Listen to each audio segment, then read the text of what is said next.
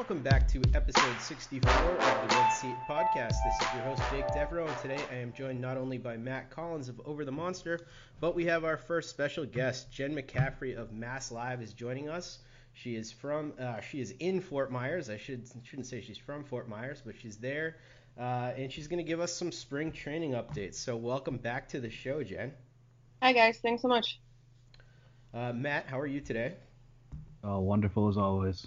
Excellent. So, Jen, we'd be remiss if we didn't lead off with the thing that everybody has been talking about this entire offseason, which is JD Martinez.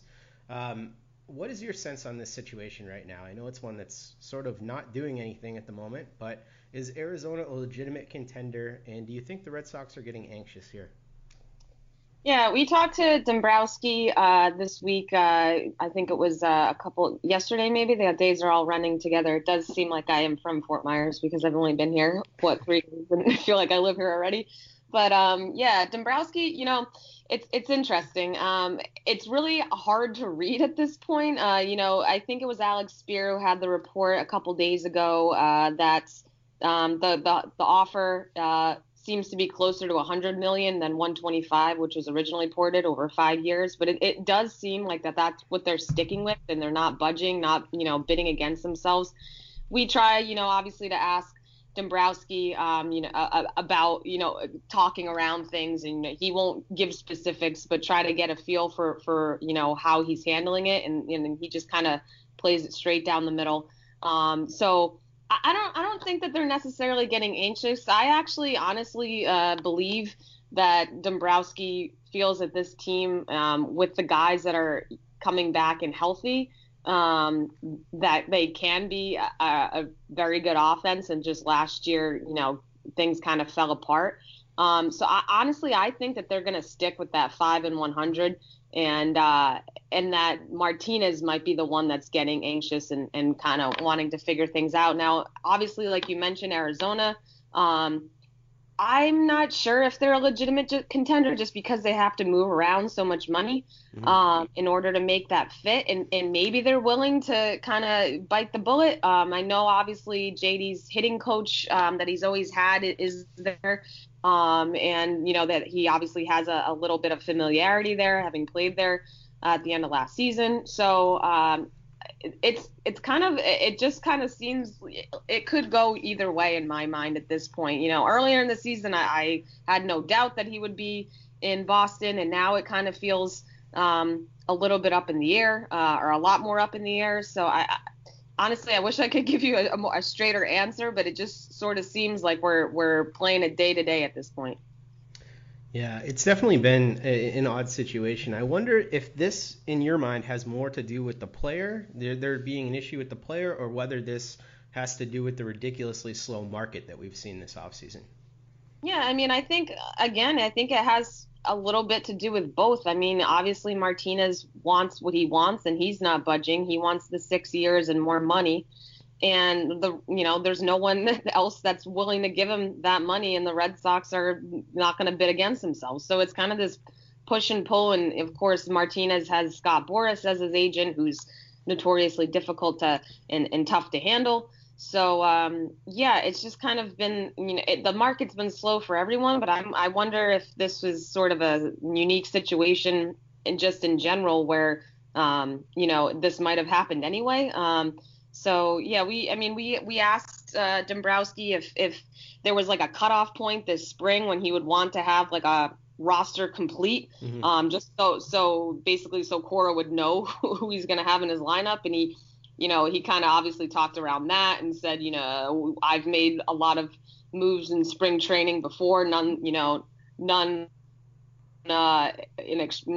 extremely large, but I've still made spring training moves, and kept talking about how this spring training is different than any of the 40 previous spring trainings. So he kind of just, as he does, tried to talk around it and not give too many specifics and that kind of thing. But this just is a weird situation, and you would think that you'd want a guy to be meshed into the group during spring training and not just, sign that final week or whatever it is and then get thrown into the lineup, because that seems like it would mess up the chemistry or at least, be kind of a weird situation for guys.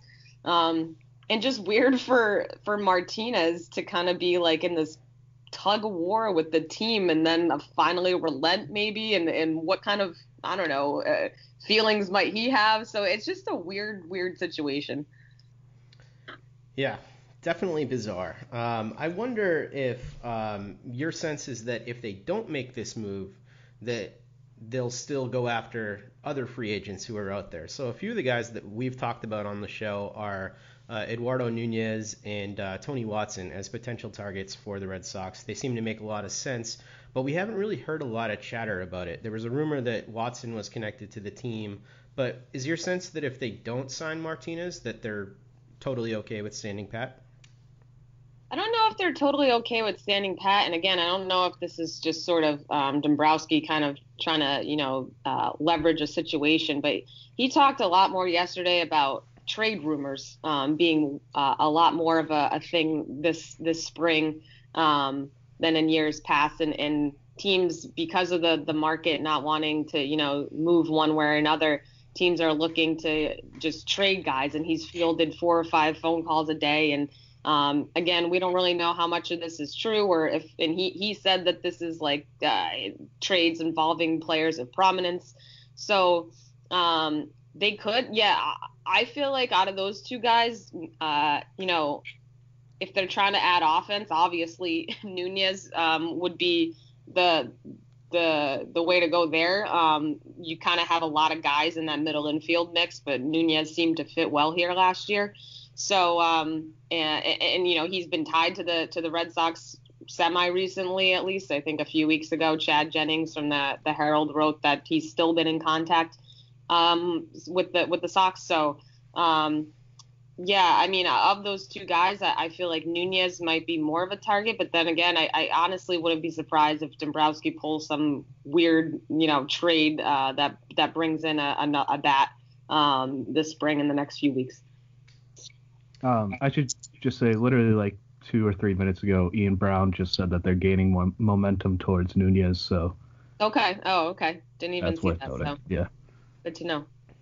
I actually had a question about the market in general.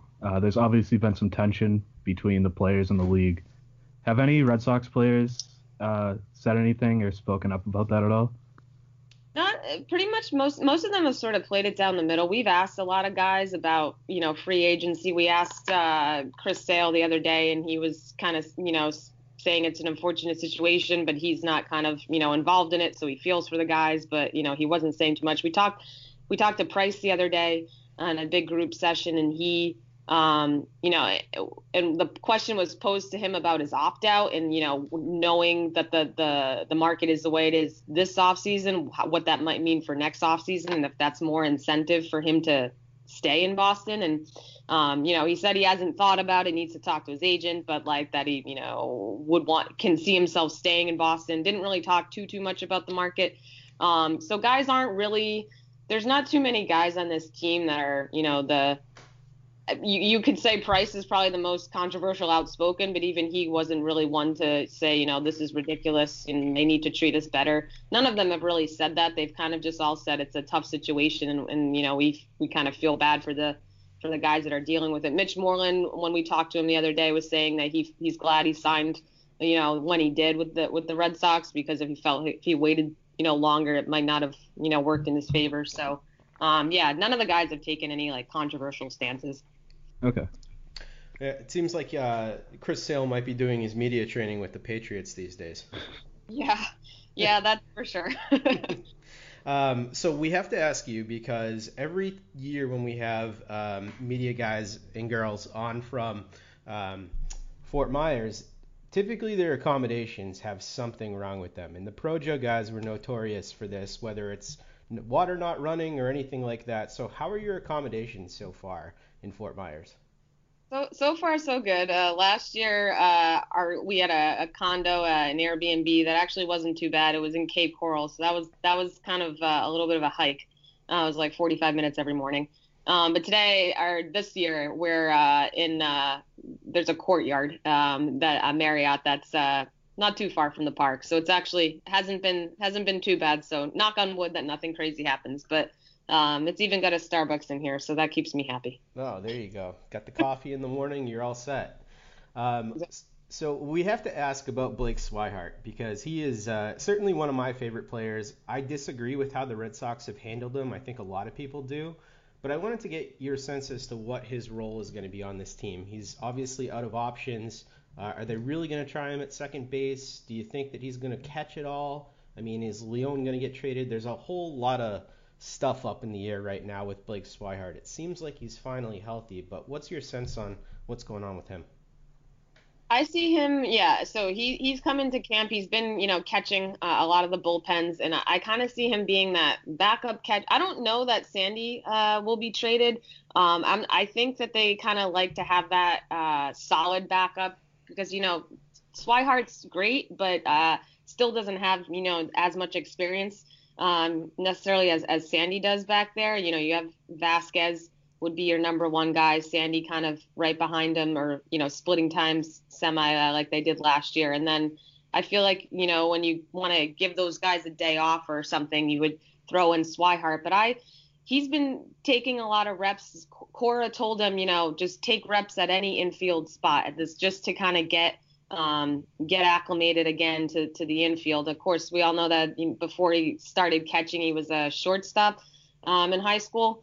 So I see him more on kind of that side of the infield, and maybe not necessarily at second. They seem to have a ton of guys that can kind of fill in at second, utility-wise, but maybe even short or third, just to kind of would be where he'd be more comfortable. I could even honestly see him getting time at first. I'm not too sure that they would. They've said that they might try him again in the outfield, but I'm not sure. I think that they would stick more with him in that kind of on the left side of the infield and see what they can get out of him there. But I really honestly think they're gonna like base a lot of this on how comfortable he looks, at those positions this spring. Like that, this is kind of. I think obviously since he's out of options, he'll be around, but I think they're going to figure out what position he's best suited for by putting him in games and kind of playing him, seeing where he fits most comfortable. So, that'll be interesting to watch, see how he handles that and kind of plays this weird utility role where he's catching and also playing, the infield as this backup guy.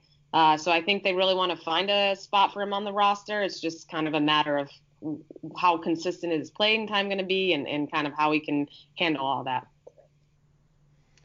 Yeah, it's going to be really interesting to watch. It seems like they've got a glut of guys that could potentially be on the bench for them this year. There's Brock Holt, who could potentially be back with the team. I mean, he's back right now. He's at spring training. But what's your sense of how the bench is actually going to end up shaking out here? Yeah, I mean, like we said, we had Swihart, then you have Holt, who is it seems like he'll be around. He seems really he seems in great shape this spring. He seems like he's bulked up a little bit, which we haven't really seen kind of a more muscular, I guess, a Brock Holt, which is kind of interesting. But I guess it proves that he's healthy now. Still obviously got Devereaux, Zue, Lin, Marco Hernandez. Hernandez has options, so I mean, there's flexibility there where you can kind of start him in Pawtucket, and I would assume that Lin would too. So if you go with maybe Marrero and Holt and then Swihart, I haven't really written everything down to see how the numbers would work out. But I feel like that's kind of those three guys are the main, I guess, backups, infield backups, and Holt obviously can do outfield too. So that's kind of what it feels like in these early days of camp. But again, we'll kind of have to see how things play out with, of course, injuries that might crop up or whatnot. Yeah, definitely. How has the outfield situation looked? So obviously the starting three outfielders are set there, but has Bryce Brent's arrived at camp yet? And do you think that the team's comfortable going forward with him as the fourth outfielder next year? I haven't seen Bryce yet. We've been focusing mainly, obviously, because it was pitchers and catchers reported a couple days ago. So we've mainly focusing on catching up with a lot of that side of things. I haven't seen Bryce. but he might be here. There's about 60 guys, it feels like, and half of them are the guys that you never see, so you're trying to figure out who's who. But yeah, I haven't seen Bryce yet. But yeah, I mean that's their plan, is that he's going to be their fourth outfielder, and play those corner spots, and then kind of switch in Benintendi into center when Jackie needs a day off. So Bryce isn't necessarily going to be that center field guy, but he hit the 30 homers last year in AAA. I don't know how that'll translate at the major league level, but it seems that that's what they're going with right now. And like I said, I haven't seen him, so I haven't seen how he appears, or kind of him hitting yet. But that's the plan that they kind of have laid out so far. Have you seen Tyler Thornburg? And is he throwing on a normal program yet? Yeah, I actually just wrote a short thing about him today. He isn't on a normal program yet. He's not throwing off a mound. He's just kind of throwing on flat ground and playing catch. So they're kind of building him up slowly. I think when we met with him at the Red Sox winter weekend, he said that once he got here to camp, which I think was maybe a couple weeks ago, that he was just going to be sort of throwing and then kind of progressing out to that 120, 150 mark, and then be evaluated. So far so good in that sense. I saw him doing so he's not throwing off the mound or anything, but I was kind of following a bunch of the relievers around camp today with taking a video, and he was in that group with those guys, but doing the PFB drills. So he was kind of taking comebackers to the mound and doing that kind of stuff. So he's moving around and kind of with the guys, not on the thrown off a mound yet. But Cora actually kind of just brought up that he was impressed with even just watching Thornburg play catch, and he said that he kind of was impressed with just the conviction that he had in playing catch. So I don't know if he meant just because it seems that Thornburg's excited to get back out there, that he's kind of raring to go type thing. But yeah, so we don't know his throwing schedule just yet, but it does seem like things are progressing in the right direction for Thornburg. Does it seem like it's their plan to have him for opening day, or has that just not been decided? Yeah, I mean, that's been the loose plan. I don't think they want to set an exact timetable, because really until he starts throwing off the mound and then kind of has that next day and see how he feels and then goes back and how's the next one feel, I don't think they want to set an exact date to say he's going to be ready for opening day, because I think they don't know necessarily how he's going to react once, because he hasn't pitched in 9 months or 10 months or whatever it is since the thoracic outlet syndrome surgery. So I think they just want to see how he bounces back from these outings, and then obviously once he gets into games. So it's going to be, I think when we talked to him at the winter weekend, and I'd asked him what he normally throws in spring training, he said usually like 5 or 6 bullpens, and then gets into like 4 or 5 games. So I'm not sure, he said he's not really sure how many he'll be able to fit in this spring, but I guess that we can use that as like a loose guide. So the goal is to get him as close to opening day as possible, but again, we'll see once he starts to get going how he bounces back from the workload. Obviously Thornburg's not really part of this, but as far as the setup guy behind Kimbrel, is there any early favorite? Is it Carson Smith like most people think, or do you think Matt Barnes and Joe Kelly have a better chance than they're getting credit for? I still, if I had to put money on it right now, I'd still go with Carson. I mean, I saw, like I said, I was with some of the relievers today, and I saw him throwing, and he looked, pretty sharp. And even talked to him afterwards, and he said he's, excited that he's finally healthy, and he's already thrown 5 or 6 bullpens, so he's raring to go. So he looks like he probably has that if camp ended today, even though it just started, like he would be that guy. But Kelly, we'll see how kind of Kelly evens things out over spring, and I feel like Kelly and Barnes will be sort of that middle relief type 7th inning-ish guy that we've seen them. But at the very early stage, it looks like Carson will be that guy. But again, who knows if someone could win it over by the end of spring. Okay. I want to get back to the catching position a little bit. Vasquez has said a couple interesting things this offseason, and one of them is that he would like to catch more, and that's not surprising considering, he's healthy and he had a pretty good season last year. But what is your sense that around the team? Do you think that he's going to be able to catch 120 games like he seems to want to, or do you think that they're going to be more into what they did last year with splitting time with him and Leon? I could see Vasquez being kind of more of that main guy and taking on more of a role. When we talked to Cora the other day and asked him about that, he wouldn't commit one way or another. And it was probably because it was like his very first day and he didn't want to, pigeonhole guys into roles just yet. But I could see Vasquez kind of being that main guy, and Leon kind of coming in maybe once or twice a week. So it's sort of a two-thirds, one-third ish, or even maybe a little bit more for Vasquez. So yeah, Cora just said he wants to have he's happy to have two solid catchers and Swihart, as backing them up. Yeah, I mean, Vasquez seems ready. I mean, obviously he was great last year, and the bat, was sort of a surprise too. So he seems ready. The arm obviously that he has is phenomenal. And just kind of his mindset and kind of how he calls the game has always impressed the team. So I wouldn't be surprised if sort of in the next few weeks if he emerges more as a true number one.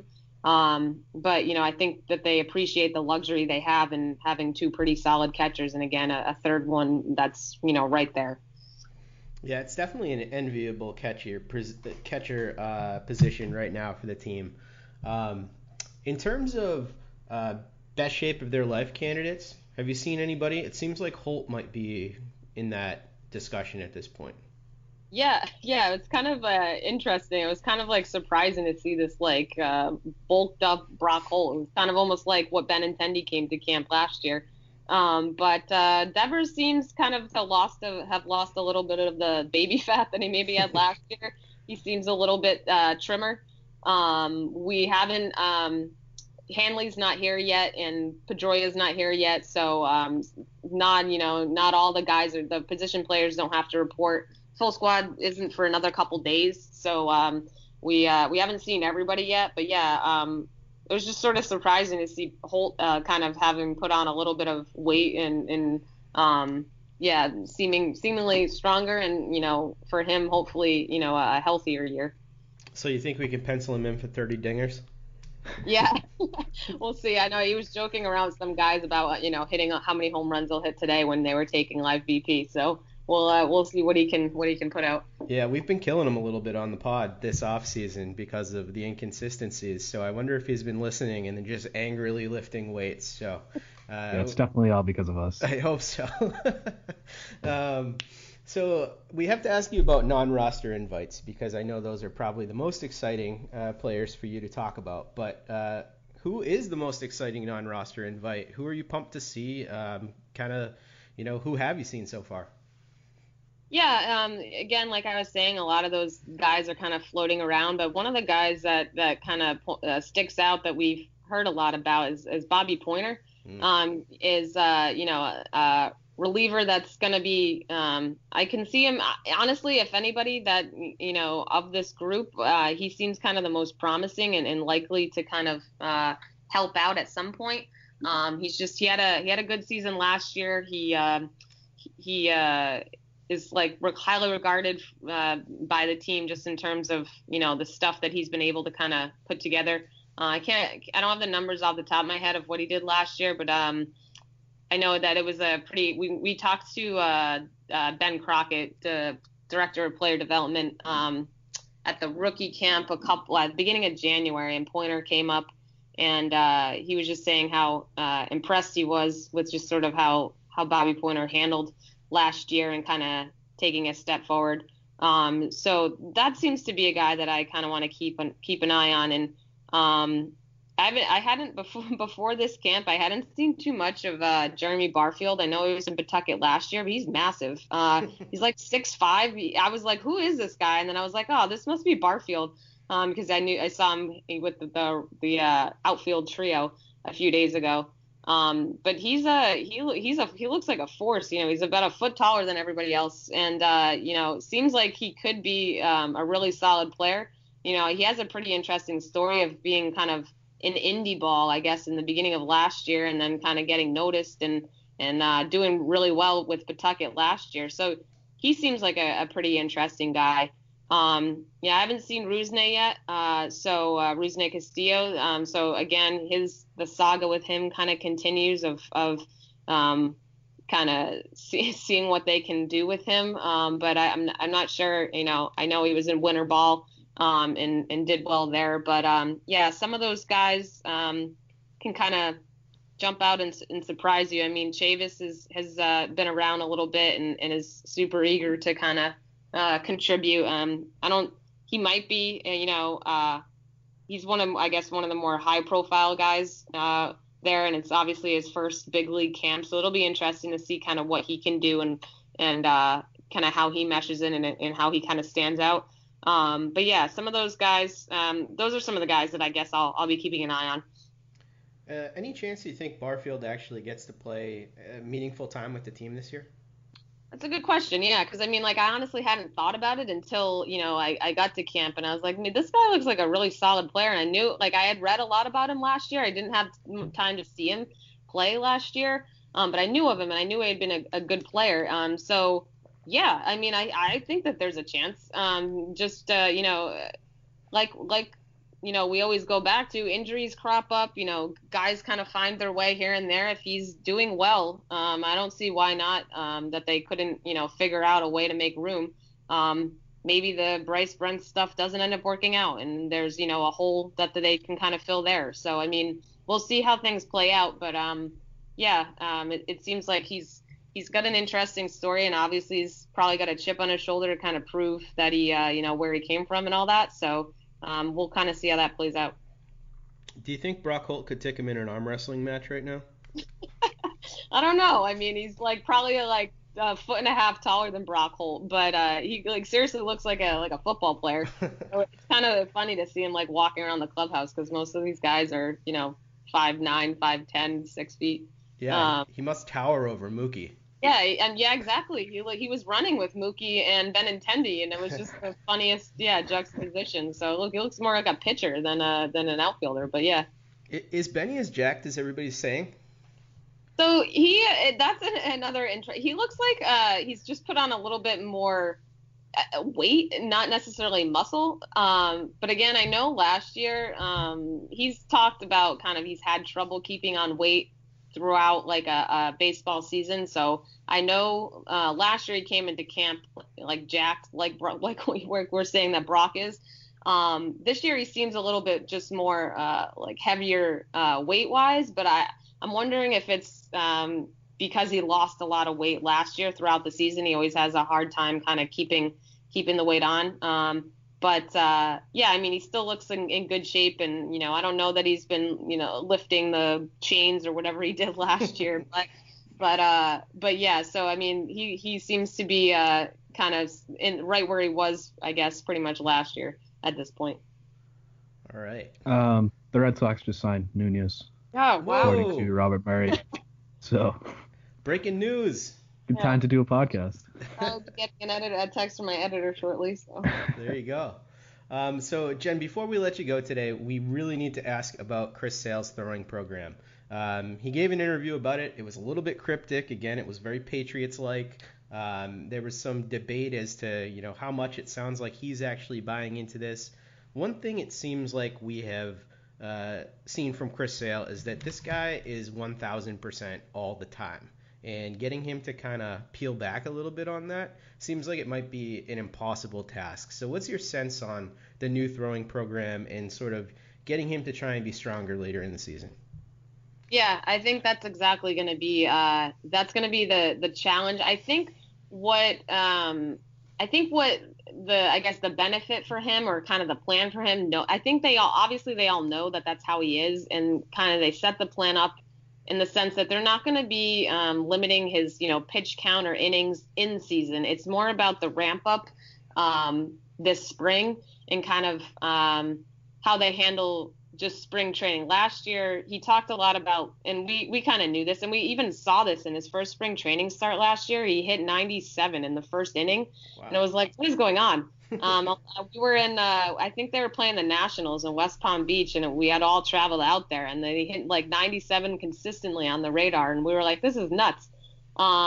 So knowing that, he talked a lot about kind of how he came in way too amped up, and was like in mid-season form by the beginning of spring training, because he wanted to prove, he had just gotten traded, first time with a new team, obviously, from the area with the FGCU, and kind of all these emotions that went into it. He was didn't maybe handle his adrenaline too much last year, and kind of just wore himself out by mid-season, and then was trying to, get through the end of the year. So the plan, and again, didn't really give many details. Like you said, it was a little cryptic, but in my mind, they're just kind of going to pull him back more in spring training, when it obviously doesn't matter as much. And so that he's kind of, they're kind of in that slingshot mode, and they can kind of let go on that slingshot on opening day.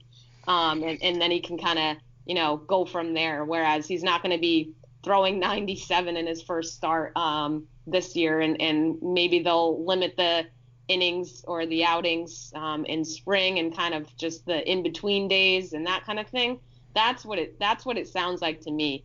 And again, in season, he talked about not wasting pitches a lot last year. A lot of the strikeouts that he got, he was infamous for having those huge, swing and miss numbers.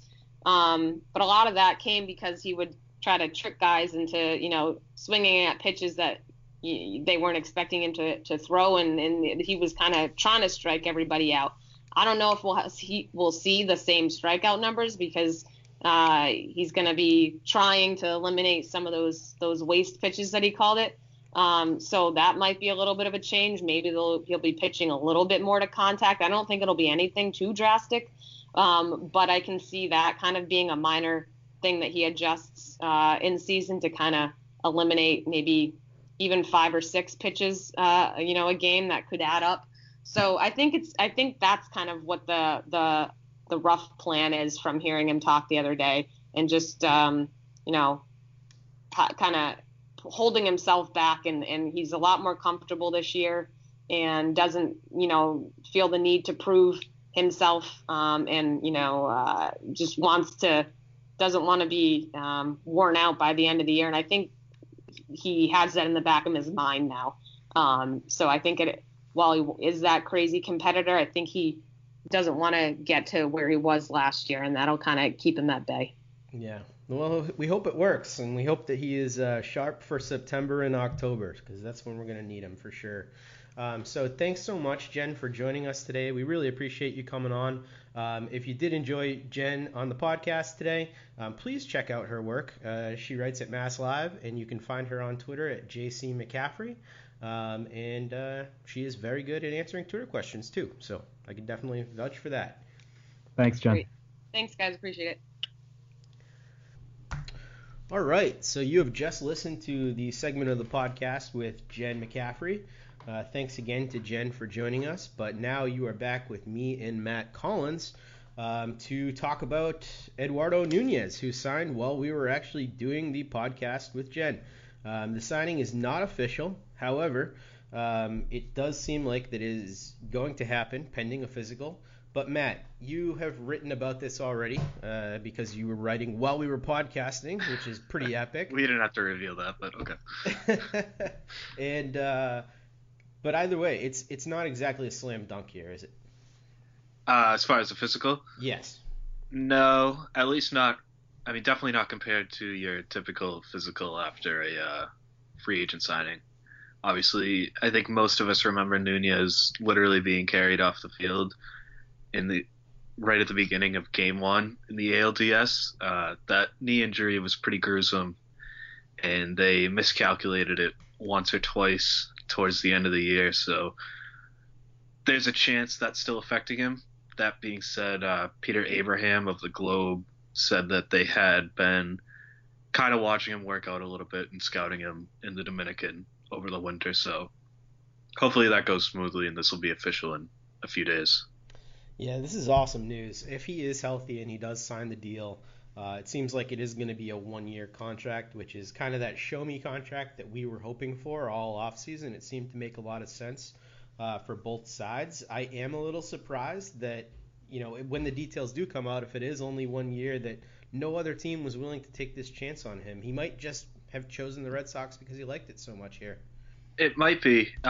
There's an option for a second year, although we don't know what kind of option that is, so that is worth noting. But I think I wouldn't be surprised if he preferred to stay in Boston, and I don't think he turned down a huge deal to stay here or anything, but he played really well last year.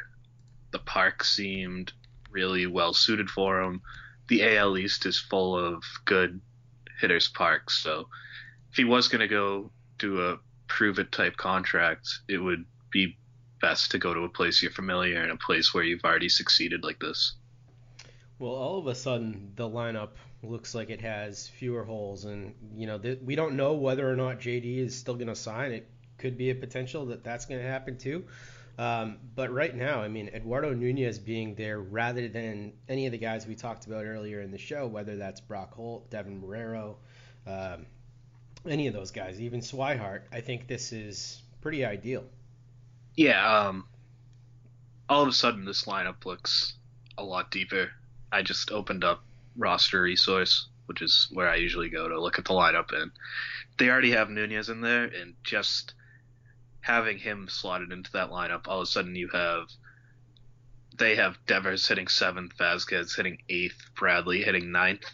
I'd probably swap that around a little bit, but either way, your worst hitter is probably going to be Christian Vasquez, and if he's anything close to what he was last year, that's a really deep lineup.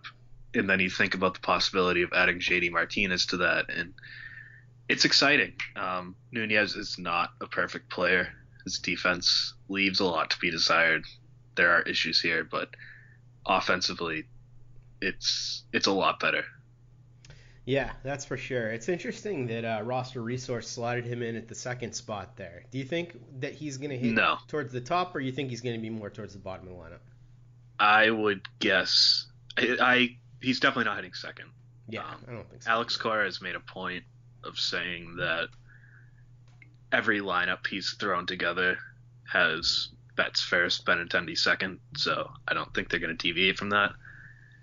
It wouldn't totally shock me if he hit third, depending on what they think of Bogarts and what they think of Ramirez, and obviously if Martinez signs. But if I was making the lineup, I'd probably have him in the bottom half, around 6th probably. Mm-hmm.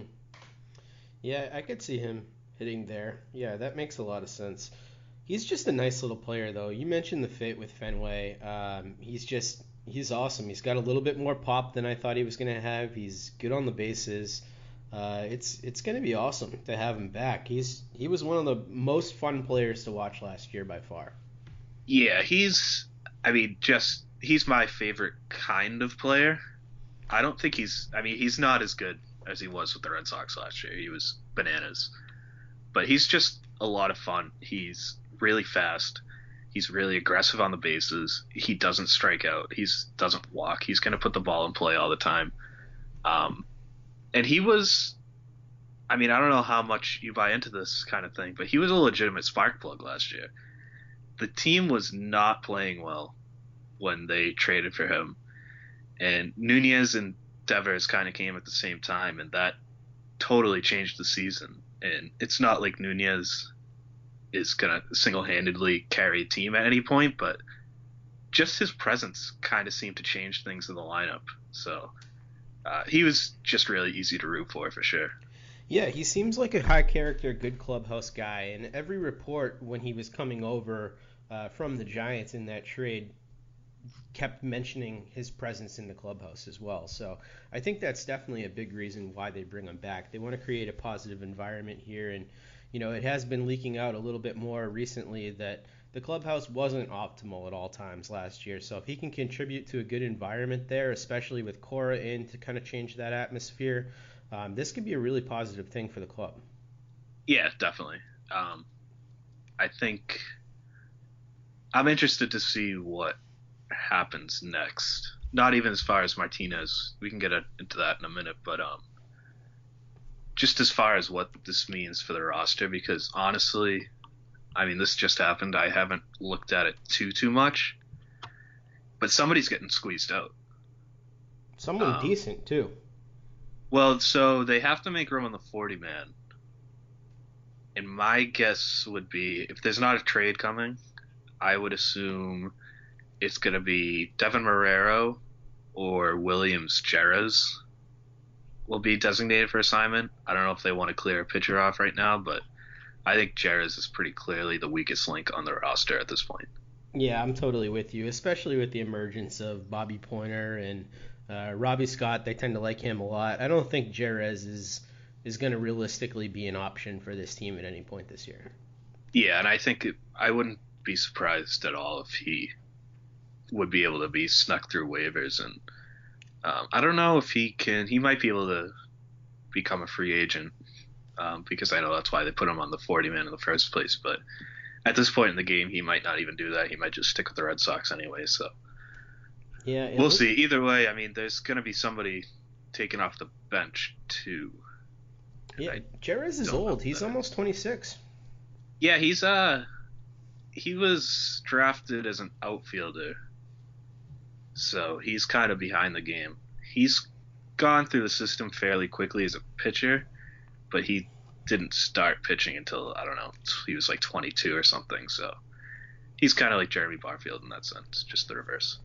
To me, what this indicates, though, is that there was probably something they didn't like about Marco Hernandez's recovery, and that's complete conjecture from me, but I would guess that they looked at Marco Hernandez and just thought, maybe we don't want to roll the dice going into the season with this, and if they could sign Eduardo Nunez at a reduced rate, why not do that?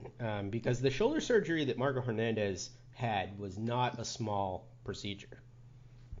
Yeah, I would agree. I think I was personally kind of overestimating how easy it was going to be for him to come back and slide right in an opening day. So I would definitely agree that he played a big role. I think the market in general did too. Mm-hmm. I'm guessing at the start of the offseason, they didn't think they were going to get Nunez on a one-year deal that's presumably going to be pretty cheap. I mean, even just looking at Todd Frazier got, 2 for 17? Mm-hmm. And I think Frazier's a more established regular than Nunez. So, I mean, a one-year deal worth single digits seems low, at least based on my expectations a few months ago. Yeah, you're absolutely right. And it is kind of surprising that a team like the Yankees didn't come in here and try and surpass that offer if they had interest. And it was rumored that they did, because last week when we were on the podcast together and you mentioned what a good fit he would be with the Yankees, I just looked at that lineup and I was like, damn, Matt is absolutely right. Like, this guy's a perfect fit for the Yankees, and I would be devastated if he went there because I like the guy so much, but it seemed like, why not? For them, they have so few holes at this point. Why not do that? I don't know what the Yankees' payroll is right now. I know that they are staying under the luxury tax by all means this year. Not that Nunez is going to be so expensive that they wouldn't be able to work around it, but that might play a role. I think also the Red Sox have more familiarity with the knee injury than anyone else, because it happened while he was on their payroll and their doctors already kind of know the deal. So that might play a factor into it too. just going to be nice not to see him in pinstripes or wearing Oh, a Rays absolutely. shirt. Oh, God, if he went to the Rays. Jesus Christ. Yeah, he did seem like that Rays type of guy, though, that they might really like him because of the skill set. But, hey, happy to have him back with the Red Sox. But my question to you, Matt, is do you read anything into this? Do you think that this was simply a standalone signing, or do you think this was the type of move that was made because they know something else is coming? The former, I think. I don't think this stops them from doing anything else. I think that they are going to keep trying to play chicken with JD Martinez and maybe adjust their deal if they have to, but I don't think this really moves the needle that much at all. I will say I've seen people say that this hurts them from getting Martinez because of the payroll. And again, we don't know right now what the money is. But I will say that assuming the Red Sox just cut bait with the minimum salary guy before Nunez is factored in, they have $210 million on the books, which leaves them $27 million for Nunez plus Martinez to stay under that 237 mark. Not that I think they have to stay under that mark, but just if they want to. And it's cutting it a little bit tight, but it's not impossible. Yeah, especially considering they can make deals at some point during the year if they want to. Yeah. And also, they can backload that contract with JD Martinez. If they want to make the money shorter up front, I'm sure that they'd be able to make it sweet enough on the back end. No. The luxury tax is based on average annual value. Is it? So that wouldn't work. They do that because of that. So teams can't mess around like that. Well, there goes my plan. Yeah, but I mean, still, if they go over, I mean, I've said this a few times on this podcast. I won't go into it too much again, but I really don't think going over the 237 mark and moving back 10 spots in the draft in 2019 is that big a deal, because JD Martinez is the kind of guy that can put them over the top. And they're in a market right now where they're the only team willing to go over the luxury tax. They're in a huge, massively tight division race. The marginal value of a win right now for them is so much bigger than most other teams in baseball. I mean, just get it done. Yeah, I'm with you. Pump this thing up to 260 if you have to. Make it work. Yeah, I mean, I wouldn't make a habit out of going over this 237 mark, but I don't think they're going to have to go so high on Martinez that they won't be able to get back under that mark next year, because if Martinez is here, Hanley Ramirez's option is not going to vest, and that money comes off the books next year. Right. And there's Drew Pomeranz is coming off the books probably. Craig Kimbrell might be coming off the books. I mean, they can go over it for a year and be fine. Yeah, I agree with you. I think that it's a no-brainer for this year, especially considering the guys they have locked up for 2018. So I think the team should be all in, and I would expect them to be this year. So anything else on these signings before we get to a couple listener questions? No, not really. I think we covered everything for now. All right. So we got a couple questions tonight. One is from Justin Gonzalez, who asks us, who will be a more impact player this year, Carson Smith or Rafael Devers? We just heard a pretty positive health report for Carson Smith, but I know Devers is your guy. Yeah, this is a wild question. I love Carson Smith, but I mean, come on. Yeah, no. It's Devers. Devers could hit 35 bombs this year if everything goes perfect for him. So he's definitely going to be the more important guy. But I think Carson Smith could be a huge X factor. I don't want to discount his presence. Yeah, I think Smith is, I mean, even beyond this year, I think this year is pretty huge for their future. If he shows that he's the guy he was with Seattle, they're going to be a lot more comfortable moving on from Kimbrel. Not that I think that they necessarily should, but if his market gets out of control next winter and they see that Carson Smith is an elite arm again, then they don't really have to overpay for a closer, which is a nice little bonus. Yeah, it would be nice to not spend $1 million on relievers for once. Well, I love Craig Kimbrell. I'd like him around forever, but you do. You absolutely do. My favorite question, maybe that we have gotten since we've been taking questions, is this next one from Trevor Shackles, and he says, "Is Andrew Cashner the most Baltimore Orioles signing ever? I'd love to hear a rotation consisting of the most Orioles pitchers you can think of." So you actually tweeted that out, that Andrew Cashner was... 10 minutes before he asked that question. Cashner is easily the most Orioles pitcher of all time. I totally agree with you. So I want to play a game right now where we list guys. We're going to go back and forth. So you'll name one, I'll name one, and we'll get to we'll do a 6-man rotation because I think that's kind of fun. To see guys that haven't played for the Orioles before. Oh, they haven't played for the Orioles. Okay. Yeah, you can't be throwing out Wade Miley. They have a lot of their guys. A lot of their pitchers are extremely Orioles pitchers. Oh, totally. I've looked through some possible names, and a lot of them have already pitched for the Orioles. But okay, I have some names. All right. Who do you got first? Mike Pelfrey. He hasn't pitched for them, right? No, I don't think so. He's a Twins guy for a long period of time, wasn't he? Yeah. So he doesn't strike anybody out, really. Yeah, I like that pick. What was the most Pelfrey thing, or most Orioles thing about Pelfrey to you? So I put together a little list very quickly. I pretty much just looked for guys who have zero command, and Pelfrey walks a lot of guys and gives up a lot of home runs. So the no strikeouts is a nice little bonus, but Orioles pitchers can strike guys out. You got Ubaldo Jimenez can get strikeouts here and there. Yes. Yeah, I think he might be the most Orioles pitcher. He's the guy I think of. Ubaldo? Just because he's so all over the place. I always think of Wade Miley. I don't know why. Just Wade Miley's face is always what I picture in an Orioles uniform. He's a Brewer now. Yeah, it's so weird. All right, my pick is going to be...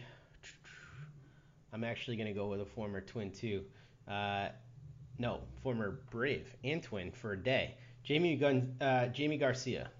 Jaime Garcia. Yes, I butcher names all the time. Jaime Garcia. Just kind of injured a bunch. Gets in there, throws decent stuff every once in a while, but just not a very good pitcher. I kind of like Jaime Garcia. I don't know why. That's a mistake. He signed with the Blue Jays today. Yes. Oh, yeah. I'm seeing that right now. Wow. Yeah.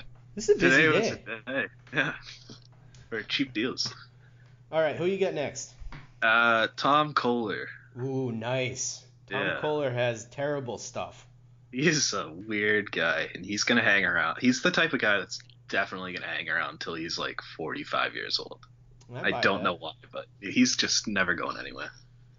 All right. My next pick is Kyle Gibson. Okay. Kind of like Gibson, too.